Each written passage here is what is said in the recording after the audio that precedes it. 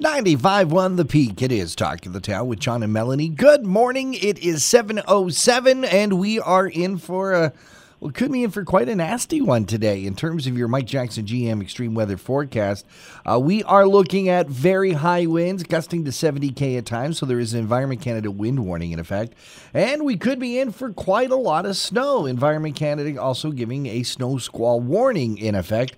Temperatures are going to drop drastically, dropping down to -9 this afternoon, but with a wind chill that's going to, -12 this afternoon, but with a wind chill that's going to feel like -23. Right now, the thermometer says -6, but with the wind chill, think more like -9. It is always a pleasure to talk to this guy when it comes to what's going on with the economy. Our resident economist, Andrew Pyle from Scotia McLeod Wealth Management, the Pyle Group. And Andrew, boy, a lot of craziness in bonds and stocks these days. Oh yes, we came into 2021, John, thinking that the big volatility moves were probably behind us. We're on the path to recovery, and of course, we had the short squeeze fiasco of January, which caused a hiccup. And what happened last week was I think really startling for investors, and we've been talking about this for a while. The whole when's inflation going to come back, and is it going to come back in a severe way? And that kind of anxiety around inflation really hit a fever pitch last week, sending bond yields to levels that we really hadn't seen in a year. I mean, we're going back to levels before the pandemic. Now, what does this mean in the long term? Well, in the long term, most people believe, and I believe this as well, John, that central banks do not want to derail this economic recovery that is slowly gathering pace.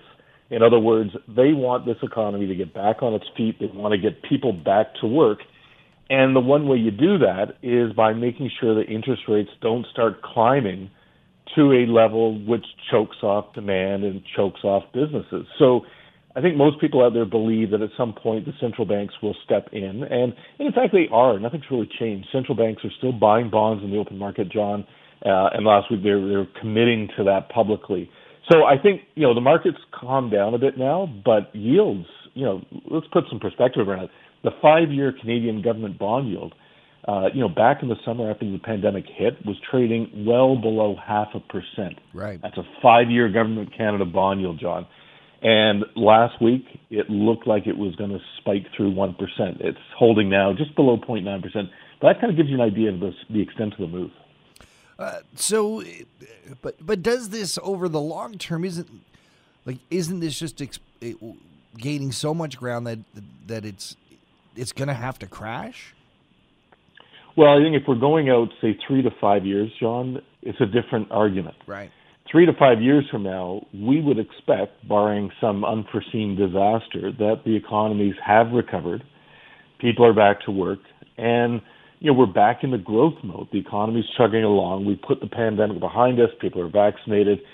And when the economy gets back on its 2 feet and we start to see inflation pressures from things like higher oil prices or gasoline or food or wages, then bond yields are going to go higher, and we won't have that back support of the central bank. So to your point, John, longer term, that 5-year Government of Canada bond yield we just talked about, and why am I using the 5-year Government of Canada bond yield? Because it's a benchmark, and it gives us an idea of where we may think 5-year mortgage rates will go, and of course we're all interested in that. But we could see that 5-year bond yield, through 1%, through 1.5%, and back in late 2018, John, that yield was sitting at 2.5%. So getting back to those levels, I think, is completely within the realm. Is the economy ready for that? At this point, I'd say no. It does look like we've got a third wave coming. The getting back economically full steam is going to be a lot longer than maybe most of us expected. How does that translate to what's going to happen in terms of the markets? Well, that's a good point, John, because, we've said all along, the only thing that really, upsets the apple cart this year is that we do not get through the pandemic, that we see, waves of mutations that cause us to lock down again. Now, most people, again, in the States at least, believes that's not going to happen because we're getting vaccines into more and more people. But, you know, it's still a risk. Until we get through this, we're not through this. And in Canada, of course, where the vaccine rollout is not at the same pace as the States, I think that risk is going to be there for a while. So businesses are going to have a hard time sustainably reopening and getting the economy back on its feet until we really do get a handle on this. So, you know, and this is why when we looked at the spike in bond yields last week, it was as if everything was perfect, and everything's not perfect on the virus front. We still got a ways to go. Andrew, if folks have more questions about what we've been talking about, I know that your website has a lot of great information, and you do interact with folks, too, with your newsletter. Absolutely, John. So if they want to go to our website at pylegroup.ca, our weekly newsletter goes up every Friday, and we do a bi-weekly conference call, and in fact, our next one is this coming Wednesday night at 7 o'clock, where we talk about themes that are affecting the markets, and we take questions from listeners. So 7 o'clock this Wednesday is our next conference call, John. From the Pyle Group, Scotia Wealth Management, we've been speaking with Andrew Pyle. Andrew, thanks for being here and talking to the town. My pleasure, John. You and Mel have a great week.